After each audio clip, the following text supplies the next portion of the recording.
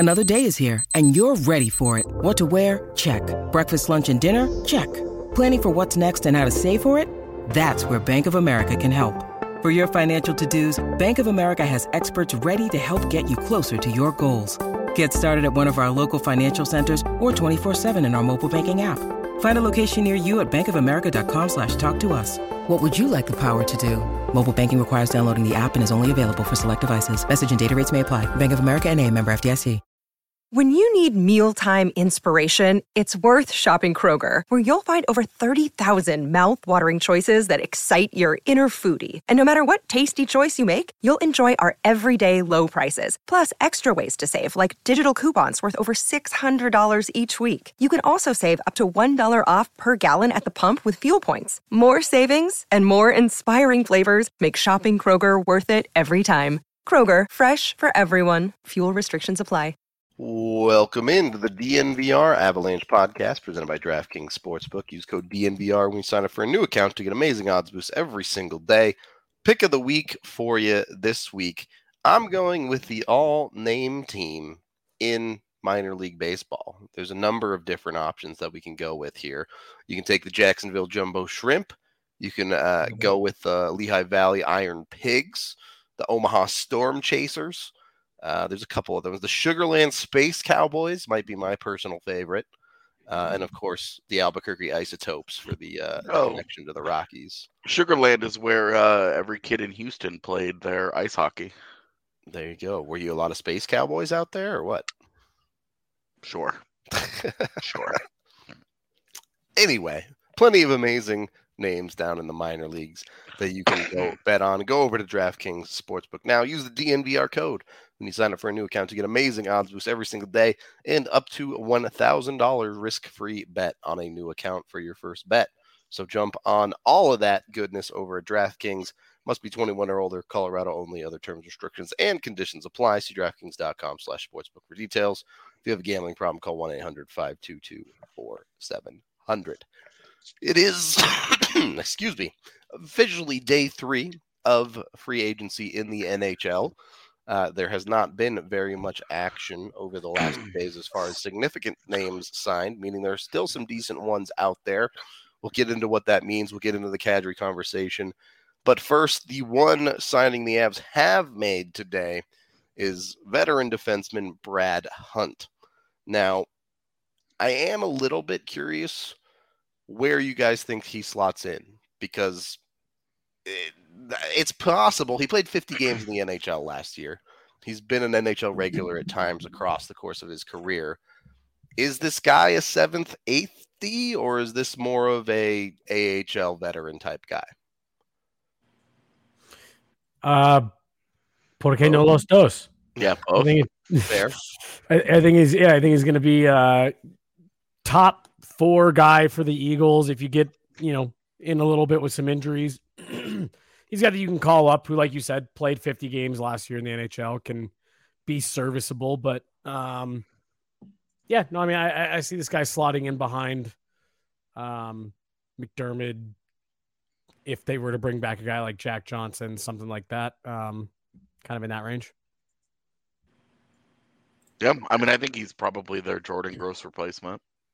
Yeah. I think he's going to be a guy that injects a little offense into the Eagles from the back end, and that's going to be his primary function. Definitely a little more of a stylistic fit than a Jack Johnson, right? To start the year anyway, I think that's where he is. And then if there's, an injury or two along the way, then, he ends up in Denver doing his thing. It's kind of odd because if you just click on his player page, he hasn't played in the AHL in years. But I just don't think that the Avs are going to go with the 7th D, or I guess an 8th D of Brad Hunt. And I like Brad Hunt. I think he's a decent depth guy. He's got a great shot. Scores goals everywhere he goes. So I think it's fine. I like the player. I think he's going to be a good fit with how Colorado wants their defensemen to activate. I think it's this will be cool. I don't think he'll be quite as successful as Jordan Gross was in the same system, but I think he's probably the fact that he's getting a two-way deal says that the Eagles are the plan for him. I think one shortcoming of Jordan Gross too was his defensive at times, especially at an NHL level. And I'm curious if Brad Hunt is going to bring to the Eagles maybe a little bit more defensive tools than Jordan Gross did, because he's had a little more NHL experience and reps that might benefit the Eagles a little bit and allow them to continue to infuse offense the way that they did, but maybe restructure what it looked like from last year. Because as far as goaltending, the Eagles, both goaltenders, when they played, were some of the most shots against. And so it was an effective decor, but they were also letting a lot of things happen in their own end. It'd be nice for them to continue with the offensive side of their game, but they probably could stand to upgrade that department. So hopefully that's something that Brad Hunt could bring to the table. I would say, go ahead. Just being familiar with his career, that after a couple of years in the NHL, I would hope that his defense has gotten better at the AHL level. Right. But compared to Gross specifically, I think his primary thing that you can look for from him will still be offense. But boy, I sure do hope that end is at least more competitive. Right, because that's where Jordan Gross really fell short, especially at an NHL level.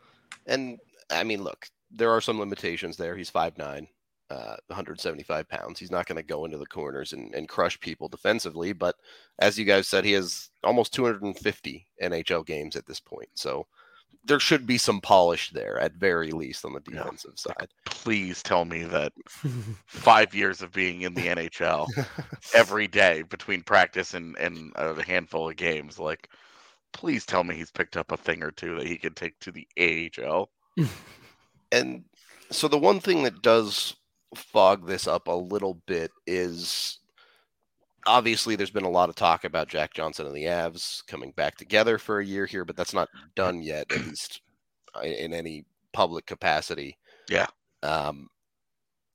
If that does get done, Brad Hunt in the AHL makes a ton of sense. If it doesn't get done, then you start to wonder maybe he's the extra D, something like that.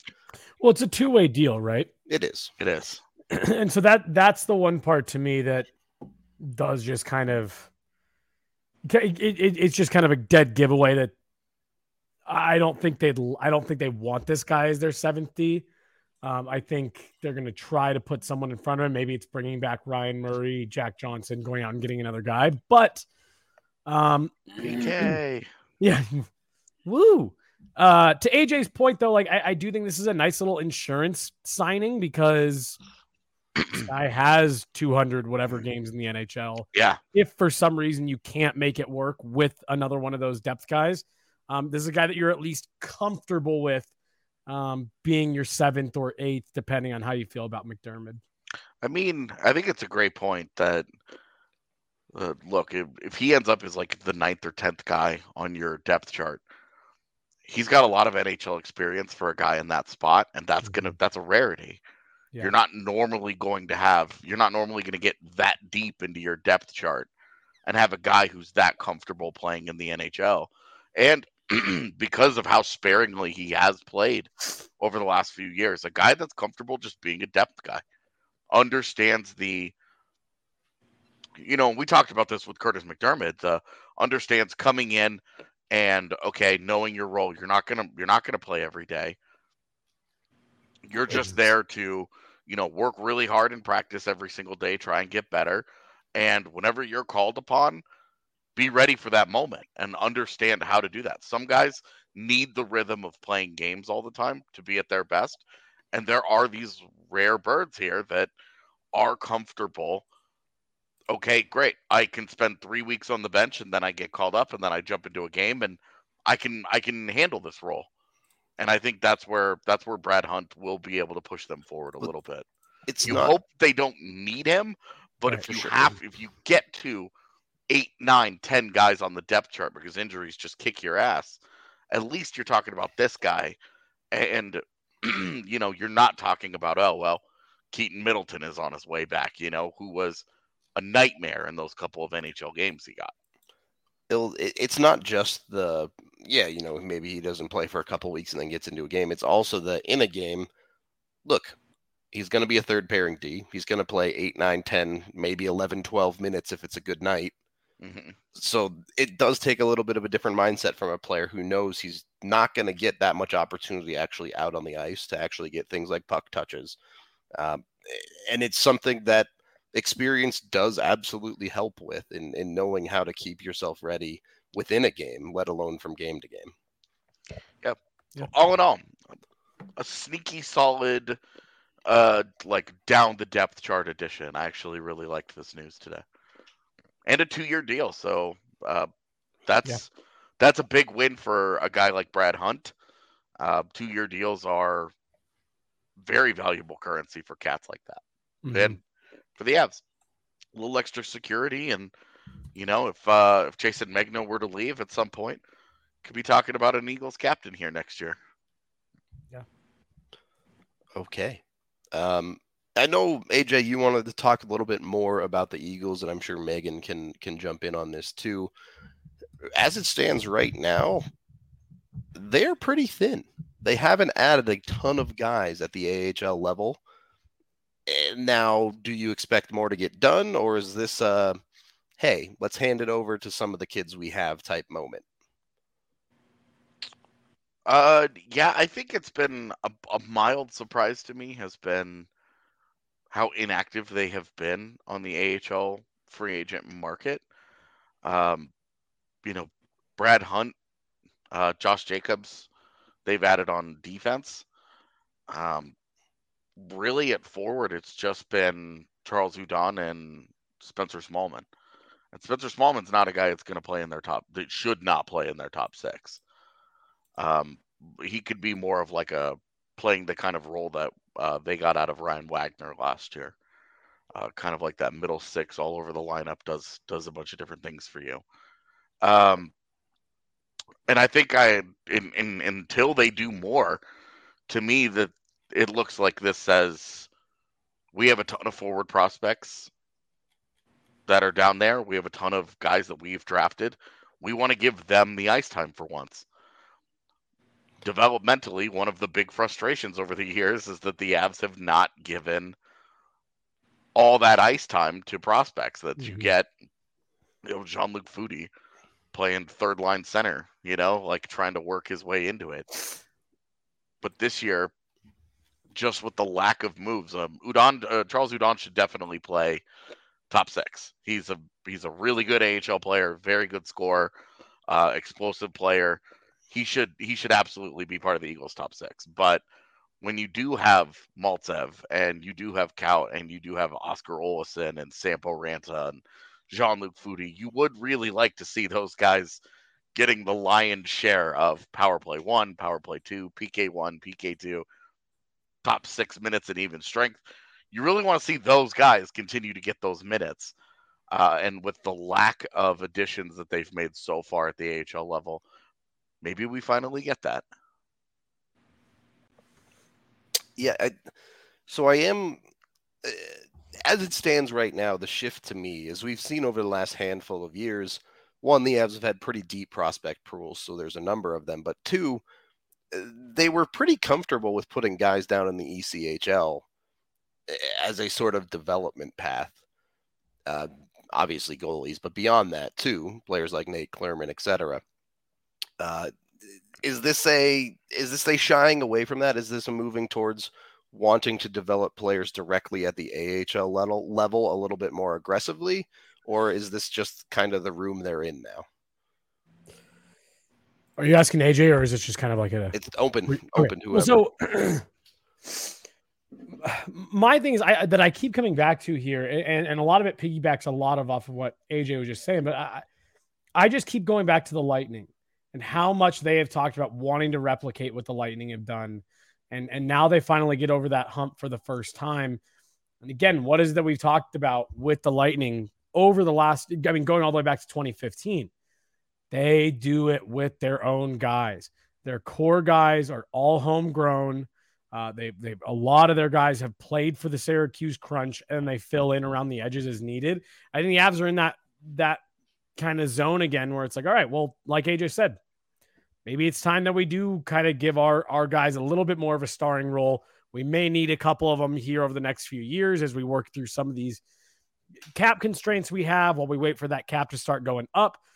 So maybe you're at a point where you're like, all right, we don't need it. We don't need any of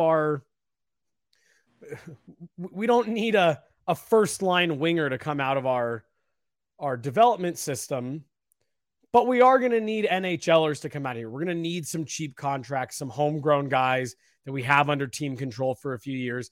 Let's see what we've got this year.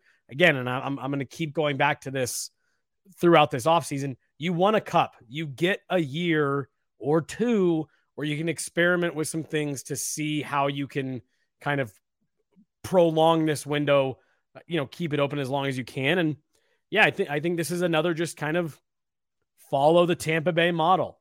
Develop your own guys that aren't your top guys, but that are going to fill in throughout your roster, cheaper contracts, keep you near the top of the league. Megan, you've had the opportunity to see the Eagles and some of these prospects up close specifically. Are you expecting players like Foudy, maybe a players like Bocage to really take that next step this season and be more key contributors for the Eagles? I think there's like two different tiers for it too, because Foudy is someone that I think would be promoted to, or at least continue on a similar role as he had at the end of last year on the second line. Bocage is someone that kind of straddled between the third and fourth line, so he'll probably hover around there. I guess I'm a little skeptical of what's going to come next, because I would like this to be the moment where some of these prospects do get elevated opportunities. But there were moments for that last season that it just didn't happen. Sam Parenta was anchored to that fourth line, and some of that is evaluated on performance too. He's coming back from an injury, and they're on the brink of a playoff run, and then they're on a playoff run. So it was maybe not the time to tinker with the lineup and give some of those guys promoted opportunities. But looking at it, it really did seem like they were gun shy about doing it. So I'm skeptical if that's about to happen. But because the forward group has remained kind of unchanged, it might have to happen. And it's my hope, because Foudy is in a position to have another development year and improve upon what he did last year, because he really did improve. But I'm even looking at someone like Martin Kaut, who has been a will they won't they prospect for so long. It just seems like the time, if there is a first line opportunity that's going to become available, it should be Martin Kaut's for the taking. So I don't know. I'm a little skeptical of how this is going to shake out, but for the benefit of the prospects, I hope that's how this happens. Where's everyone out with Martin Kaut? I kind of officially punted on him about a season and a half ago. Is everyone... He's going to be a solid bottom sixer for some other team in the NHL. I just don't think it's... I don't think about it much anymore, because I don't think the team does. But when I watch him play, I see an NHL player. Same. I see a guy that processes the game at NHL speed, and I do think that at this point, the Avs are just not a good fit for him anymore, because the pace that they want to play at is obviously an issue. I think he, like, you put him on a team that slows it down a little bit, throw him into a Minnesota or a Dallas that plays just a touch more deliberately than the Avs do. And I think that, or I guess I should say what I think the Stars will be this year, not not what they were last year. But and I think that he would be a lot better fit. But because the Avs are go, go, go, go, go, go, go, he doesn't. I don't think he's going to be quite as comfortable there. Just to hammer that point home, if there was any glimmer of hope left, it really felt like bringing back Cogliano and Helm, who both fit that high octane, play really fast, just skate really hard style, kind of buried him. Well, and then to go along with O'Connor and his contract security, like, it really felt like they didn't even leave the door open this year for a training camp improvement, which is where those guys have to show out. Otherwise, they get lost in that shuffle. And so is that where you guys are at? And Megan, I was gonna say, I'm sorry, I think I kind of cut you off there. Is it that he just can't play at the pace? Because I it's not that I don't see him as an NHL level player, but like to me, when I watch that kid play and the little bit we've seen him in the NHL, like he looks like a fourth line. I mean, like he looks like Darren Helm now. Like you're looking for like fourth line minutes out of him, just don't get caved. My impression of Kaut has been that he could play at that pace, and he has a very young mindset. He plays with so much confidence at an NHL level, but when you see him get NHL opportunities, he does play with more caution. And I think that there's this perception he has, and this is me speculating, that the relationship to the front office has lost trust in him, and he feels that when he gets NHL call-up opportunities, because the way that he plays and shines in games is with more opportunities. He's less visible if his ice time is limited. And that's what happens with these brief, limited opportunities when he does get called up. And that's why his game shines at an AHL level, and he has a confidence there because he does play well. I think he could play with the Avalanche pace, but I think he's lost a lot of his confidence in himself because of relationships with front office. Especially after like the injury to his shoulder in the Blue Jackets game and the call-up opportunity at the start of last year. And that's why I think it would benefit him to see a new organization and get a clean slate, because I think a lot of it is mental for him. I agree. Like AJ Greer, yeah.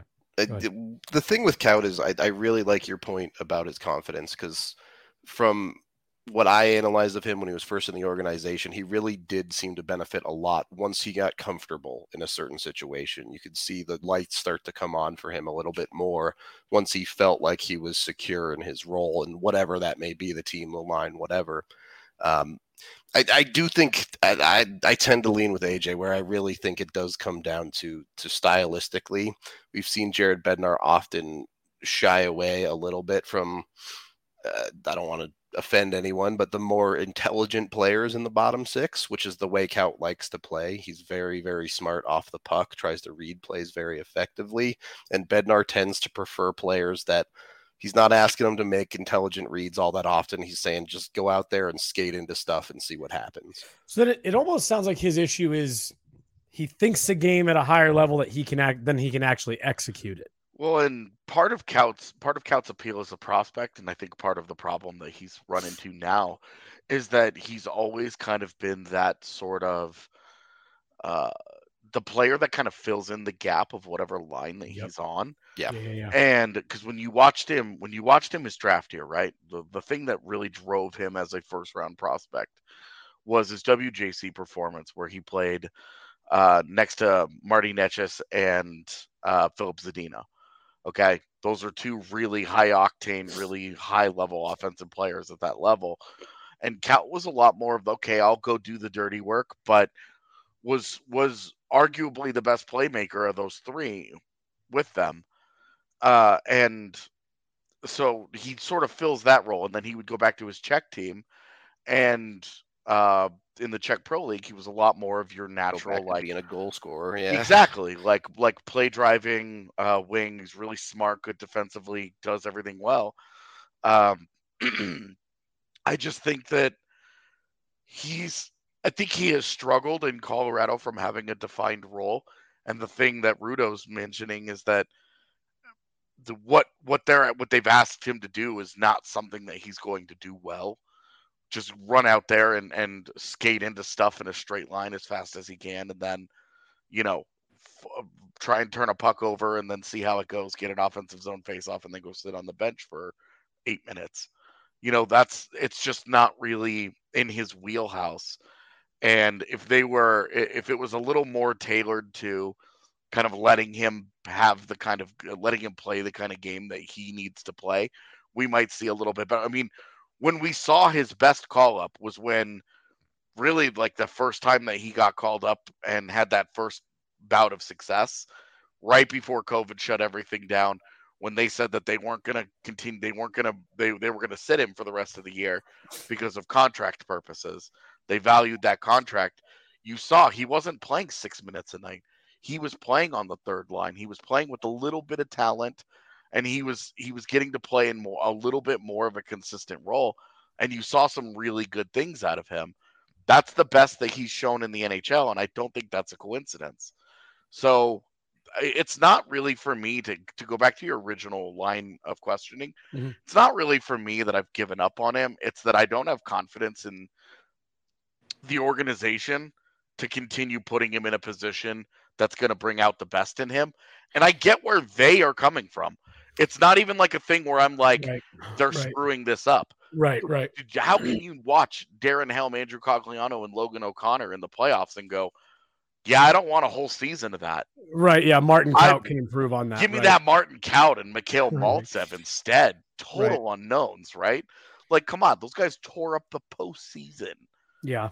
Like, Yes. you can easily understand where the Avalanche at the NHL level are coming from, but you can also say, look, you've got prospects that you just haven't made use of here.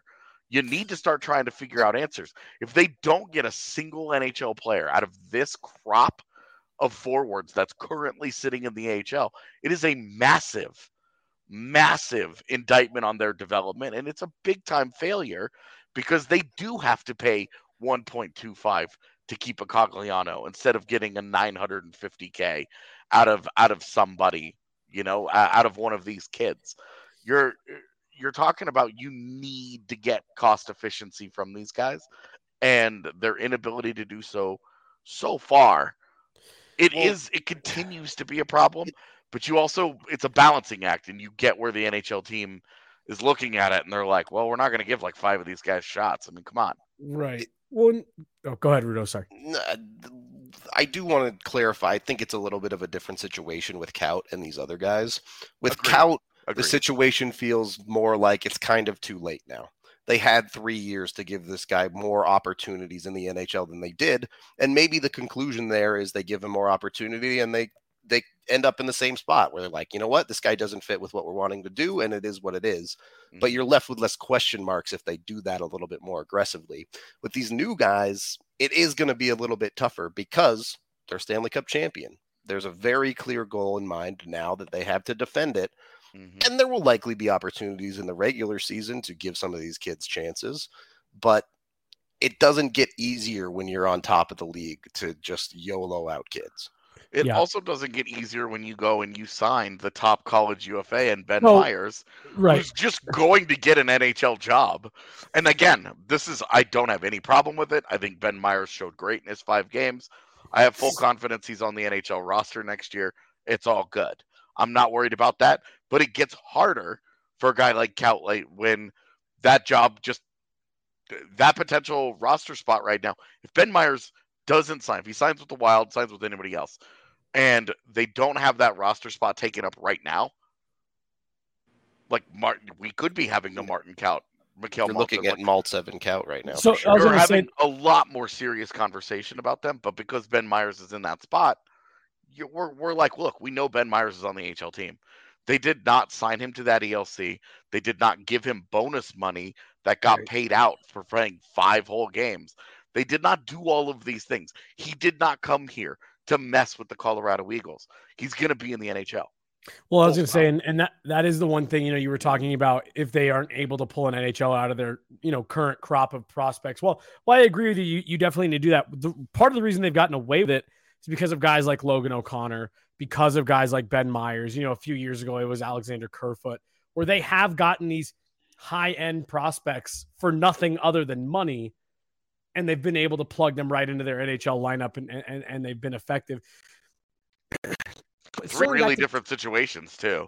Right. Because Kerfoot, it was like, hey, we're horrible. Come play a shitload. Yeah. And he goes, great. That sounds awesome. Yeah. And with O'Connor, it was like, hey, you're undrafted. Prove that you can do it. Yeah. He tore it up in the AHL. Scored like 100,000 shorthanded goals to prove that he was ready to be in the NHL. And then, but he was a guy with like no fanfare. And then Ben Myers was like the guy. He was the guy in the college market this last year. And the Avs just beat out a bunch of teams, which was a shocking development to everybody in the league. Yeah. Yeah. Well, and so circling back to Kaut here is where I do. Frustrated is not the right word, but like, does this not feel like the exact conversation we had about AJ Greer for 3 years? He'll go somewhere else and be really good in the bottom 6. He's just not being put in the right situations to succeed. Oh, they're not giving him the right opportunities. He can't be playing in the bottom 6. and now he's on like what, his fourth organization, Oh, and many yeah, teams have tried him in the NHL. the same conversation with Nick Milosh too. That this is Right. just the way. This is also the way of prospect development. Is that it turns out the NHL is really hard, and a lot of guys top out as this guy's a good AHL player. Right. And so, but you never know how things could have been different had that guy been. Hey, don't give him 6 minutes in the NHL. Give him 10 minutes in the NHL. And when they were bad, they had opportunities to do that. Sure. Now, I completely get where they're coming from. This is way less of a complaint today because of where the NHL team is. The situation that they're in is very, very different. Back then, the goal should have been trying to develop these guys, and it wasn't. And it was frustrating for people like me because you were like, dude, you're spending all these resources, all this time, all this energy, and then you're it's like cutting off your legs just at the start of the race, and you're like, why? Right. The hard reality there is you want to give that guy another 15 games, another 5-6 minutes a night, but a lot of the time with that guy, you're going to give him that, and you're going to end up in this same spot. Instead of it being, oh, there's question marks, I'd like to see him more, we'd be sitting here going, you know what? He's just not an NHL level player. Yeah. And AJ, to AJ's point, which I think is a good point, where you're at with the organization or where you're at with the team right now, you know, it's easy to sit here and be like, oh, well, they couldn't do that because they were trying to win a cup, But yeah, there were opportunities for sure. Real quick, we are brought to you by Green Chef. You can go over there and get your meal kit for any lifestyle or whatever plan you're on, whether it be keto, paleo, vegan, vegetarian, gluten-free, or if you just want more balanced meals. Green Chef offers a range of different recipes to suit whatever you want. I've used them. I've said it a bunch. I think their proteins are absolutely excellent. It's amazing stuff, significantly better than some of the other meal boxes that I've tried. So I highly recommend you get it. If you're into quality chicken, beef, pork, all that type of stuff, go check all of that out. It's the #1 meal kit for eating well. It's also super easy to use. If you've never used a meal plan box before, it's eating a quality meal, but it doesn't take you like hours and hours of setup to do it. They give you everything you need. It's right there. You just put it all together. You cook it. It's done. You eat it. Super great. I can't recommend it enough. My wife absolutely loves it too. So be sure to get on it. Go check it out. I got it wrong the other day. You can actually get $135 off. They upped it a little bit for you. If you go to greenchef.com to DNVRAbs, that is greenchef.com/DNVRAbs 135, and use the DNVRAbs 135 code over there to get $135 off across a 5-box order. Your first box ships free too. So you get all sorts of bonuses there. Again, it's greenchef.com/DNVRAbs 135. If you're looking for a meal box, this is probably the best one that I've tried out there. So jump on it today. Go get yourself some Green Chef, the #1 meal kit for eating well. And, you know, when you eat well, when you take care of your body, reward yourself with a little bit of Breck Brew. That's the official beer sponsor of DNVR. Eat some good meals, have a beer, things balance out a little bit, feels good. Of course, I love the Avalanche Amber. I'm a simple man who likes simple things.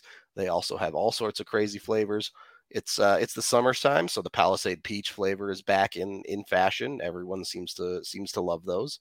I've never been a big fan of peaches, but you know, I guess I also have Palisade Peaches on the corners here in Colorado, so they're easy to come by.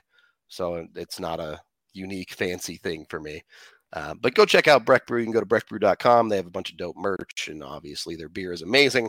You can find it at your local liquor store. Second period of the DNVR Avalanche podcast presented by DraftKings Sportsbook. Megan, you're the authority on the Eagles. Is there anything you wanted to touch on about them heading into this offseason proper? No, I think we pretty much covered it. Okay. I'm waiting for another shoe to drop. Like, my instinct says that there actually should be some changes that are coming. Not necessarily anybody like being removed, but we still have to wait to see who's officially returning, and then if there are going to be any last minute additions to this forward group. It is always interesting to be stuck in this window where it's like, all right, here's all these guys. This is what I envision the roster is going to be, and then you get to training camp and no one's on the line you expected them to be. Yeah, I'm really curious how it's going to play out. We'll have to wait a month or two to find out, but hopefully it's good development.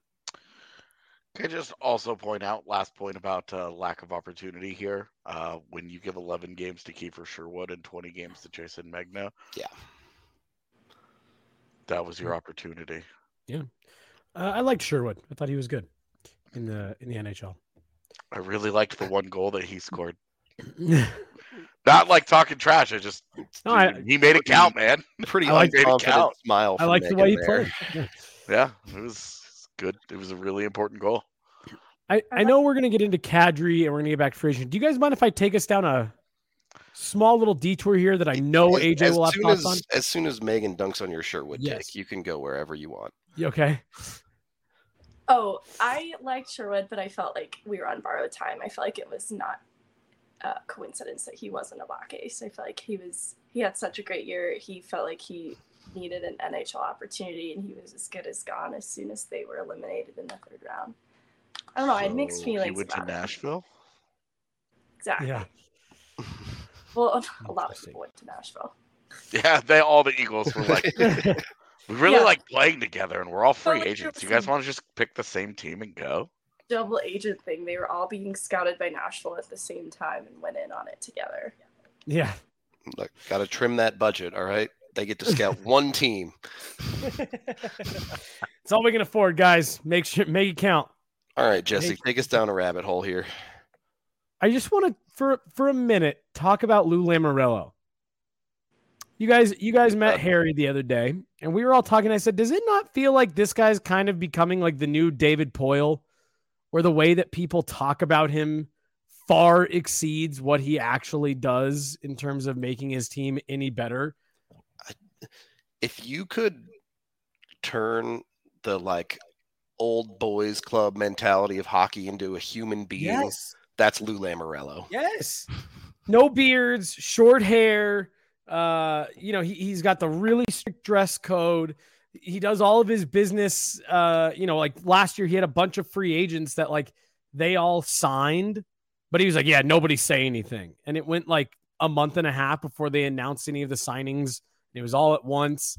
And suddenly you look up and he's kind of trashed a few the last few franchises that he's been the GM for. He hasn't done anything since the salary cap went in place. Yeah. He took the Devils to the Stanley Cup in 2012. They lost it, but right. I think the point that really drove it home for me was this Gaudreau situation, where it's okay, so Lou Lamoriello couldn't sell you on his vision to the point where you decided to go to Columbus. Yep. Yeah. I think that speaks volumes about where internally Lou is viewed by a lot of players in this league, right. I think. Right. And it's not that, I'm saying that, Lou Lamoriello's, the worst GM in history. Obviously he's got the reputation he's got, but it just seems to me like you said, Rudo, he's one of the last remaining beacons for the old guard.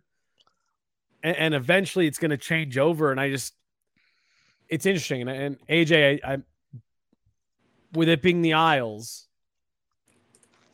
do you have any feelings about this? Just because, again, David Poile is the other one for me where it's okay, can we stop talking about this guy and the trades he pulls off? Because I think the big difference there is that David Poile has never won anything in the NHL.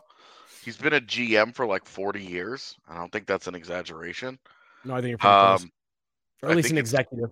I think it's literally been about 40 years that he's been a GM.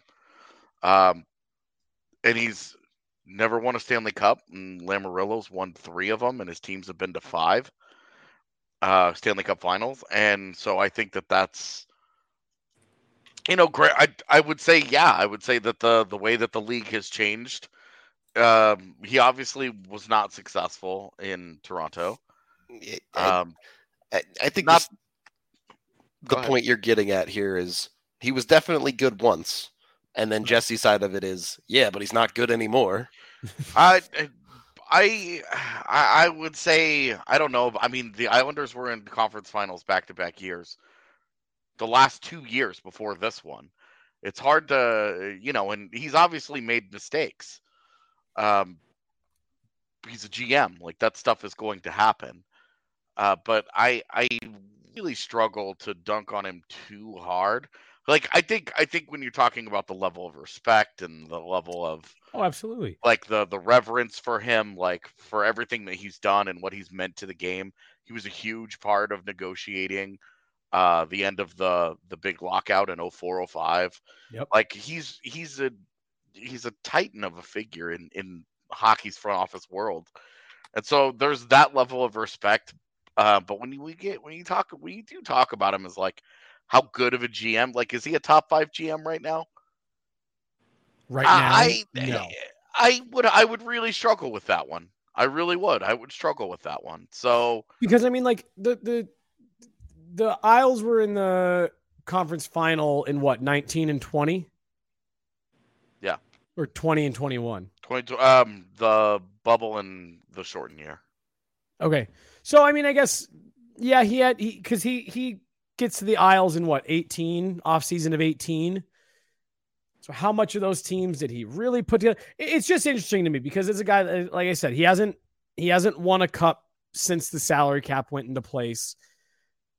And there's just been a few moves, especially since he got to the Isles. A lot of far more bigger names have left than have come in. Again, like I know, you were saying the other day, you got to move on from the Taves stuff. And again, I'm not hung up on it. It doesn't bother me at all. But like, there's just some moves he's made in the last couple of years where it's like you got robbed blind of Devon Taves, then you went and gave up a first-round pick trying to replicate a guy like Devon Taves 2 years later. I think the part that I really struggle with is he continues to make the same move for that third-ish line where I'm going to go get Cal Clutterbuck. I'm going to go get Matt Martin. I'm going to go get – and I get it. For a little while, their identity line kind of – yeah, it worked for a little bit for them, but especially as the NHL continues to move in the opposite direction of those guys, you really start to see the limitations of his addiction to big, strong, tough guy that it just doesn't work the way it used to in the NHL. Yeah, but then he did go and make a move trying to replicate a guy like Devon Taves, which goes to show you he gets it. Like, he sees, I need a guy like that. And if Alexander Romanov comes into the Islanders and he does live up to the price that they paid for him, nobody's going to care about that first round pick. Does anybody care about the price that it cost them to go get Matt Barzal? No. Like, you're totally fine with that. Granted, it was a gigantic draft bust and the Oilers continued to be bad, but it was, like when you get what you want out of a trade, you don't worry about it. Do any of us give a shit about the extra third-round pick in the Darcy Kemper deal? Like, yeah, but what I mean? Like, if he ends up being right about that, if Romanov turns into the guy that they envision him turning into, great. Like, you're fine giving up that first-round pick, especially in this draft class. It's all good, but he's got to be right about it, and I think that's where the crux of your argument really comes in: is how often is he right? Because. So here's a tweet from Andy Grazzino. He's a radio guy in Long Island. Since Lou Lamoriello has come in, the following players have left: Tavares, Eberle, Leddy, Ladd, Hosang, Komarov, Dahan, Taves, Boychuk, injury, Halak and Grice. They have brought in JG Pajot, Zach Parise, Kyle Palmieri, Zdeno Chara, Andy Green, and then their 2 goaltenders. It's a lot more talent leaving than staying around. I guess Andrew Ladd leaving wasn't a bad thing. Yeah, he was bad then. Leo Komarov leaving wasn't a bad thing. It's a little more complicated than that, but Nick Leddy leaving at the time, it was time for Nick Leddy to go. He's not any good anymore, and so I'm good with that one too. And to be fair, it goes beyond just the GM here, right? Absolutely. Clearly, the vision of Lou Lamoriello and Barry Trotz's system worked very, very well together, and they made quality hockey teams. Now, since Trotz has left, Isles are a little bit lost at times, it feels like. We don't know. We'll see. We don't know what Lane Lambert's going to be as a coach. He's That's been true. Trotz's right-hand man for 15 years. He was the guy that finished as the runner-up in the Avs coaching search. Like, we have no idea what Lane Lambert's about to be. Lane Lambert could be one of those guys that he's been ready for a job for a long time. He rolls in and kicks ass. And then are we having this conversation a year from now? Because it's Lamoriello that had the balls to fire a guy like Barry Trotz and give Lane Lambert that shot. If it works out, Lou did it again. Lou strikes again. But if it's wrong, then it just continues like the slow decline here. But I will say, we're kind of bagging on Lou Lamoriello here. He helped kickstart the rebuild of the Maple Leafs that are what they are now, where they're at least relevant. Like, can they get out of the first round? Are they whatever? He's the guy that started that process for them, and that process has moved in the correct direction. And then I the Islanders, you know, when was he there? 2015 to 2018. So he's the guy that drafted Marner and Matthews. Well, yeah, So but I mean, sounds like he should be a draft guy, not a yeah. So I'm just saying, like, he got the Maple Leafs where they are right now. He got them started. I'm not giving him full credit for being who they are or whatever, but he got them started. And while you could look at the picks as whatever now, when they took Mitch Marner in 2015, it was a slightly controversial decision because Noah Hannafin was the top guy on most people's boards at the time, and everybody was like, "You need the D, you need the D, you need the D." And he took Mitch Marner over all those guys. A tiny little fella, like, it was not the decision that we look at it today, where you're like, Mitch Marner, oh, really hard pick to make. He took some heat for that. So I'm just saying, like, he helped kickstart the Maple Leafs to where they are. It's not like he left them in shambles. And he got the Islanders to 2 conference finals here. Okay. So I'm saying, like, are we really having a conversation about a guy that can't get anywhere? Like, David Poile David Poile has had, like, for this conversation, for the sake of this conversation, David Poile has made 1 cup final, and that team has gotten worse every year since then. And he has, how many conference finals has Nashville gone to in the entirety of their history? Because he's the guy that's been at the top. Is it 2 or is it just the 1? So I don't know. It's either 1 or 2. So it's not fucking many. But I'm just saying, like, I would still say I still think that Lou is I would have him as a top 10-ish GM, but I would have him closer to 10.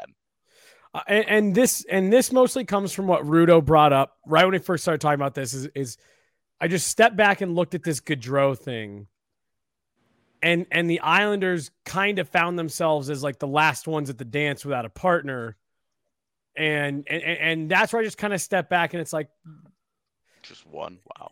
Is Lamoriello starting to get into that just because it's been so long, other than the 2 conference finals? It's been a long time since he's won anything of significance. And it was just an interesting conversation we were having the other day. And I was right. I knew you'd have a lot of opinions on it, AJ, because you see it up close. Like, it's good and bad. Like, it hasn't been like, oh, this is incredible. There have been missteps. We've done a good job elsewhere. There have been plenty of good things that have happened. But there have also been where you're like, the Taves deal is like, yeah, bro. Easy one to club him over the head with. Yeah. Fucking bro. Come on, man. All right. Look, if the Whatever. chat wants to win something, the Colorado Golf Association is doing a raffle right now, which you can get in on if you're a golf fan. There are prizes that include stay and play packages at Wailea Blue Golf Course down in Maui, so you can go to Hawaii, Whistling Straits, a Naples golf tour, and a Palm Beach golf tour, and as $5,000 of gift cards to Bandon Dunes. So tons of golf winning opportunity stuff there, and, travel to Hawaii and things like that. I guess that's pretty cool. But, the golf is what it's really all about. So jump on it today. You can go over there, head to coloradogolf.org to get your tickets today. All proceeds benefit the Colorado Golf Association's community programs, including youth, on-course, and some other caddy and leadership academies. So be sure to check out all of that It's great for kids, obviously, to play for affordable. Golf sometimes isn't the cheapest sport, so they're helping out with that type of stuff. Again, coloradogolf.org. Go get yourself a raffle with the Colorado Golf Association to win some amazing prizes and trips to amazing golf courses. Also brought to you by Athletic Greens. We got Green Chef, we got Athletic Greens. You got to make sure you're taking care of your health here. Athletic Greens, super easy to use. It's just 1 scoop of water in your cup. I say every morning because that's when I would do it, but really it's just once a day. You can do it at any time of day. It doesn't really matter. It's got 75 different vitamins and minerals, probiotics, all sorts of other amazing stuff to make sure it's keeping you healthy and activating your immune system so you are running at your peak. A bunch of athletes use it as part of their regular routines, so they're staying in shape. It's kind of part of their workout. Just really helps out generally to make your body feeling good. So jump on it today. You can go over to athleticgreens.com. I believe it's /avalanche. Hang on. Let me check. Yep, it is.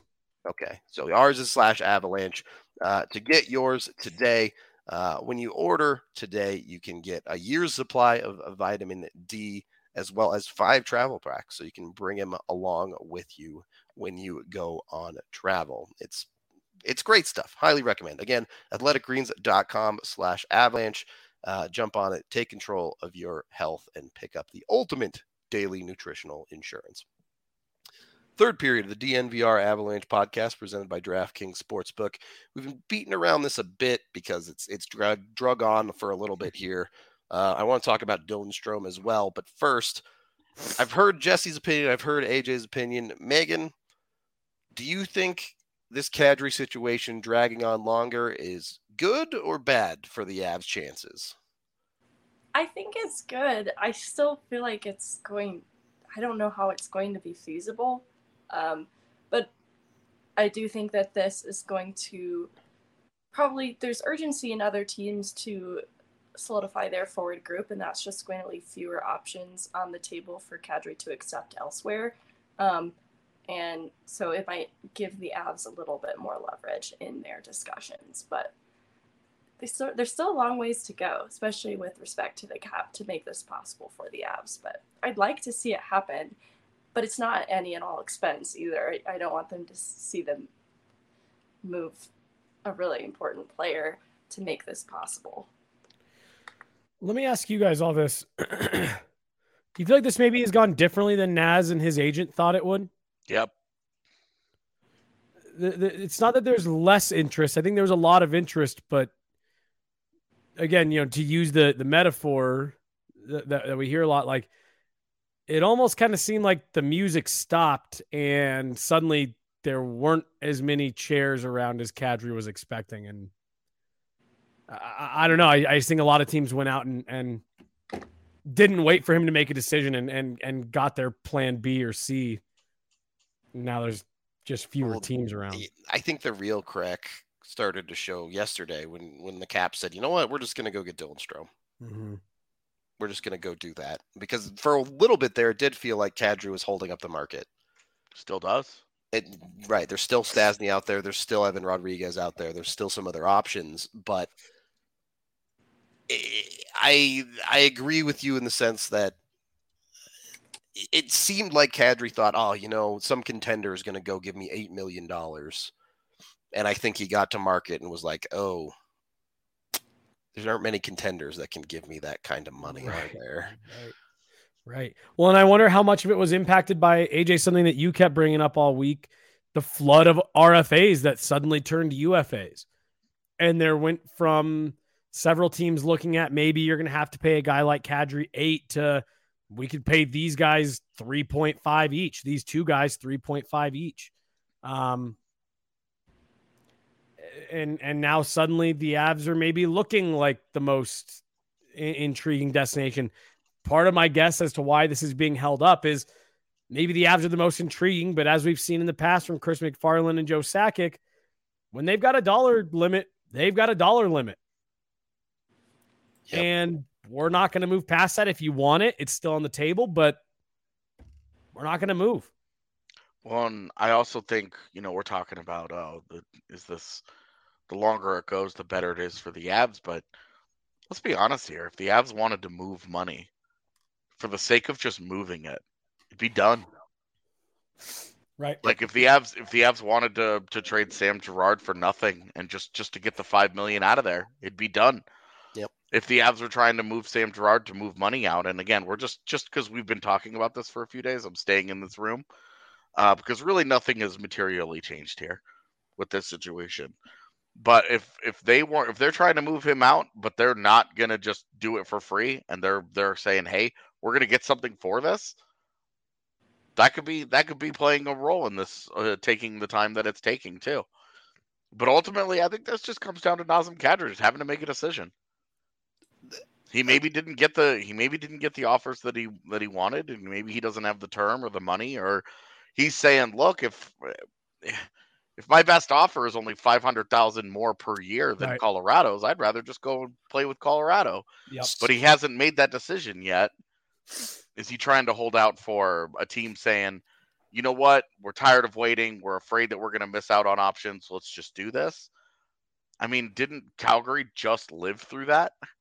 Right. And having just lived through that, don't you think that if they had that sense of urgency to just say, hey, let's do that, then they would? It'd be done already, yeah. Exactly. So for me, I'm just like, look, dude, this comes down to Kadri knows what the offers are. He knows roughly what he's going to get. You know, there's some negotiating here and there that can still take place. But he's got an idea. He knows what his market is. We're days into this. He knows who's interested. He knows what's happening here. He knows what's up. So It's time for him to just make a decision. And I say that, and I don't want to make it sound like I'm like, God, Kadri, just make a decision. He can take all summer if he wants. It's totally his prerogative. But you can't blame teams if they just decide can't continue to wait for this. Yeah. Yeah, if the Avs are just like, look, dude, we're not doing this dance anymore. We're going to go give Evan Rodriguez $2.5 million, and we're going to move on. Then that's what they do. So I know you kind of gave the extremes there, but realistically, how much longer can this go on before Kadri makes a decision? I think until those teams move on, because if the Isles say the Isles move on, the Isles or say the Flames move on, those two teams over the weekend, he hasn't made a decision, and those two teams decide, I'm out. You know, hey, we're tired of waiting on this. If you were going to say yes, if you really wanted to be here, you'd have said yes by now and you'd be here. But if he doesn't have to wait. He doesn't have to wait for the Avs to move money. You're allowed to exceed the salary cap. So if he's chosen and he's sitting around waiting for a team to make a move, he doesn't have to do that. Mechanically can sign, yeah. Yeah, it's just I would love to know what the holdup is on his part, because to your point, I don't remember which one of you just said it. You know what the market is. You know what the offers are. Is there a team that's saying, hey, we want to get in on this, just hold on, and it's a team that he's really interested in? I mean, there was that rumor that nobody was able to confirm that Calgary called him and made him some ludicrous offer. 7 years for 9.5 or something. Right. And like, there's part of you that sits there and it's like, wow, if that's true, that's a major indictment on the city of Calgary. Because if he actually got that offer, I don't know why, if you're Nazem Kadri, you're not, running to your computer to sign that, to get that DocuSign finished. Yeah, you know what I mean? DocuSign. Yeah. Get that printed so you can get the picture of you signing and all that stuff. Because no one's going to give you that kind of money. Yeah. And if that's your primary objective, man, right? That's a competitive hockey team. Like, it's not like that's an also ran. They won the Pacific Division pretty comfortably. So I just there's obviously something going on here that is holding this up on his side. And I wonder if it has just kind of become, because the offers weren't what they thought they'd be. I wonder if this has just become a little bit harder decision, because at first it was like, well, yeah, we'd love to stay with the Avs, but the money's just going to be too awesome out there. And now, like you said, AJ, maybe it's $1 million, $500,000 more than what the Avs are offering. And it's just like, do you want another shot at winning? Because anybody that can offer you significantly more than what the Avs can, they're not going to be close in terms of competitiveness. Yeah, it's just an interesting spot because it's hard to gauge from the outside what is Nas waiting for at this point. Yeah. Truly, like there's got to be something.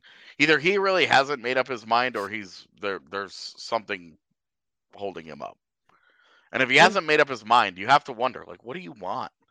Right. What is it? What is it that you're waiting for? Like, I would be fascinated to know. This sounds like I'm being critical, and in no way am I actually being critical. He has earned the right to choose his team and all that, but and to take his time and decide, it's his whole future. It's where his family's going to be. It's where he's going to live. All that, like, it's an enormous decision. It's where his daughter is primarily going to grow up. Like, this is a really, really big decision, but teams aren't beholden to waiting for him either. Right. Like, you would be totally fine if you were comfortable. If you were comfortable just moving on and being like, look, what we're going to do is we're going to go give Nino Niederreiter a deal, and we're going to move Mikko Rantanen to center, and we're going to put Niederreiter on his wing next to Artturi Lehkonen and have the world's most physical and talented second line. We wanted Kadri. That was our ideal. That was what we wanted. But look, we couldn't wait all day. We were worried about missing out on plan B, plan C options, which is part of what Calgary's complained about with Johnny Gaudreau making his decision is, we waited so long that we missed out on other options and blah, blah, blah, blah, blah. And it's like, okay, well, you also made the choice to do that. And that's where Colorado is right now. Colorado has not filled that option. They have not filled that spot on the roster at the second line center. And part of that, hey, you can understand why they're waiting. Nazem Kadri is by far the best guy still out there. In a market right now that has Nazem Kadri and Phil Kessel and John Klingberg and Paul Stastny and Nino Niederreiter and Evan Rodriguez and Sonny Milano and Danton Heinen, Matthias Janmark, Kalle Jarnkrok. Like, come on, Nazem Kadri is the guy that stands several cuts above here. So you can understand why they're still holding out hope and that they're saying, hey, we're going to wait this out. It is just, it's at the point for me now where, because the original question was, does this favor the Avs now the longer it goes on? I actually think we're past that. Like, I think the clock has run out where it's favoring anybody. And now it's just, I mean, I think it's like a total free-for-all, especially after what we saw happen with Johnny Gaudreau, proving more than ever that teams can come out of left field and make a play at the last second and land the big name. On free agency day, I felt the later we went into the day, the more it favored the Avs. Now I genuinely don't know what to make of this Kadri situation. I had hockey last night. It's Friday, right? Hockey last night, seeing family and stuff throughout the week. And everybody's, what's going on with Kadri? And now I'm just straight up answering, I have no idea. I have no clue. It was one thing when Brad Richards and Parise and Suter, Vinny Lecavalier back in the day. Like, it was one thing when those guys took several days to make their decisions. You knew they were going to. Right. This has been a little bit different, though, because he wasn't the top forward. Johnny Gaudreau was. And because, because he wasn't the top guy, I think there were probably a handful of teams that were more involved in it than otherwise would have been.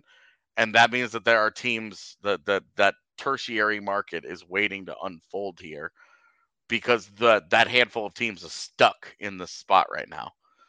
It's kind of an interesting place to be. I don't know. Maybe this is a really normal thing and it's just not something that Colorado usually gets involved in.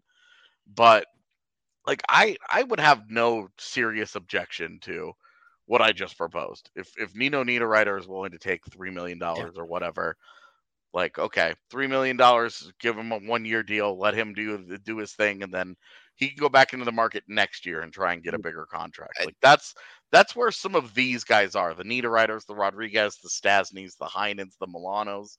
These are guys who are like, look, you should probably be taking a 1-year deal where you're going to get maximum opportunity to produce and then go into the market next year and try and get a better deal.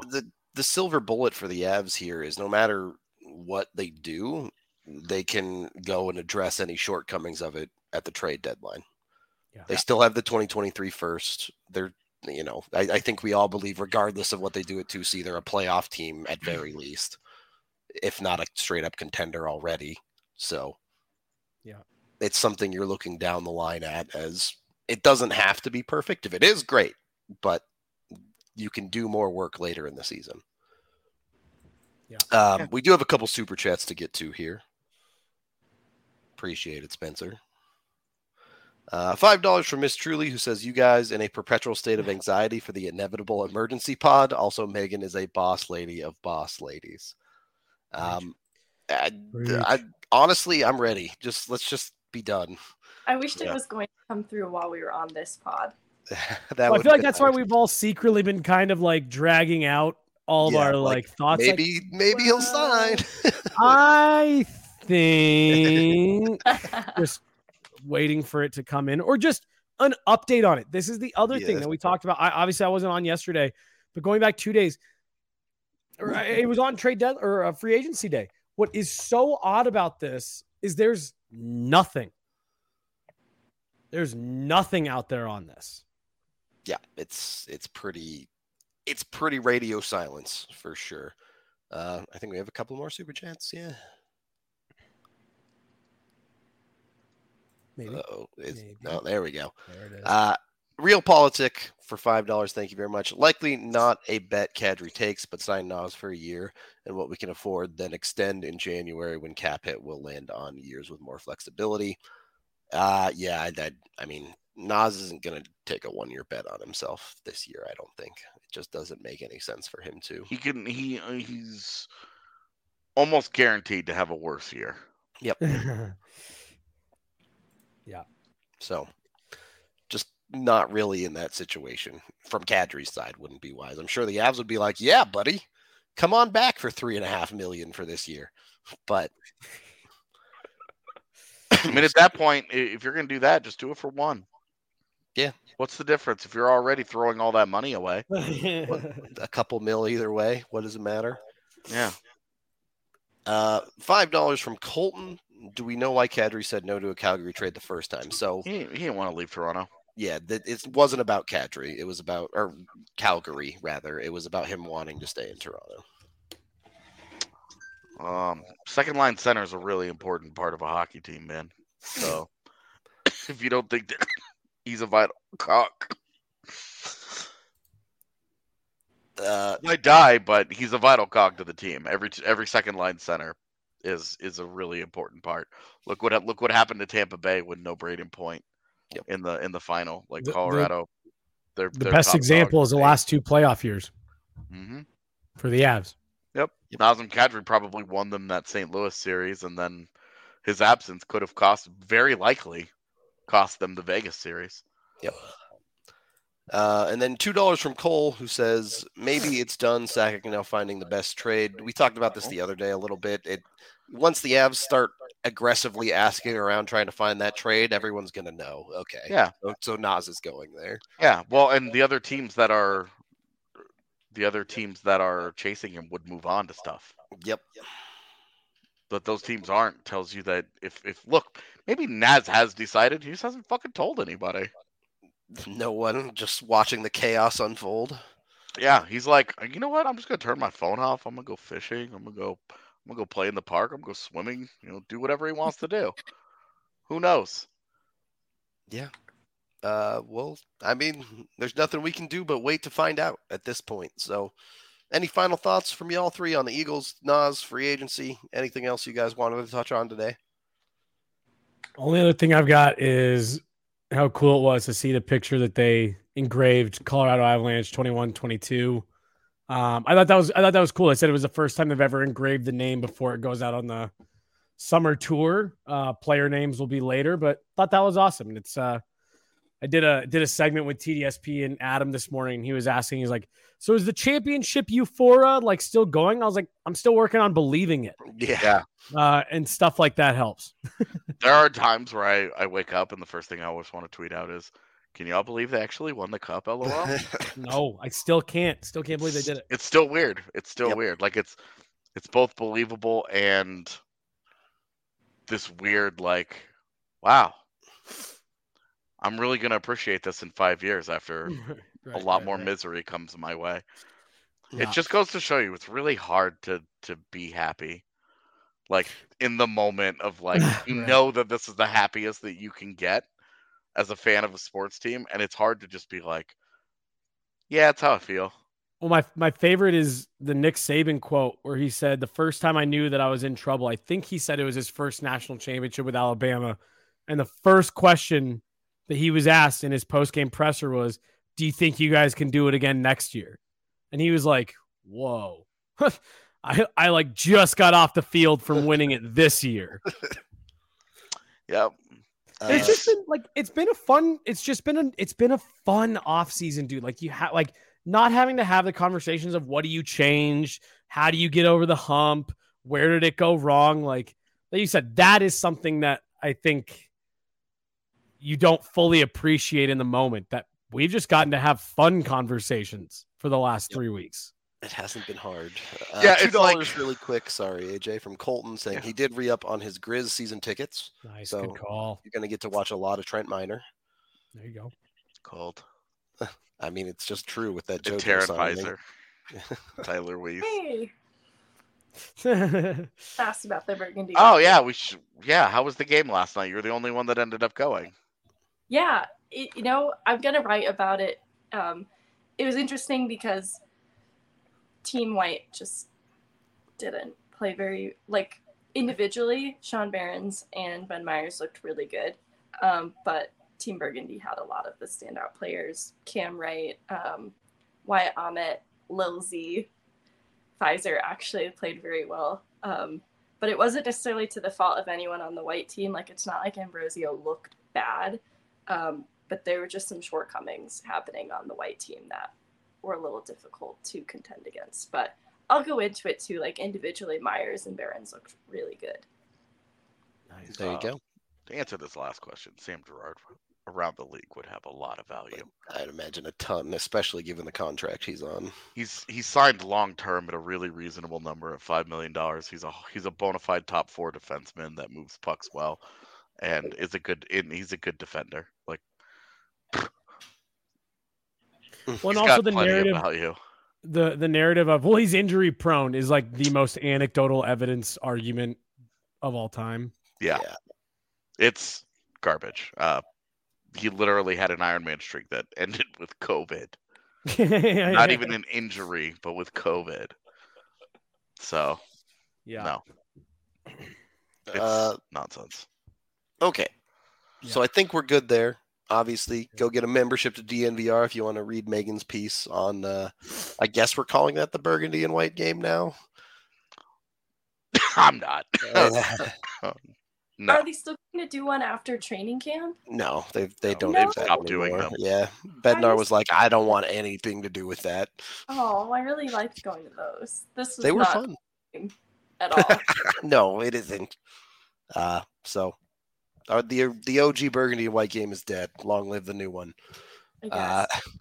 Go read Megan's piece if you're a member. We're gonna get out of here for the day. We appreciate you all so very much.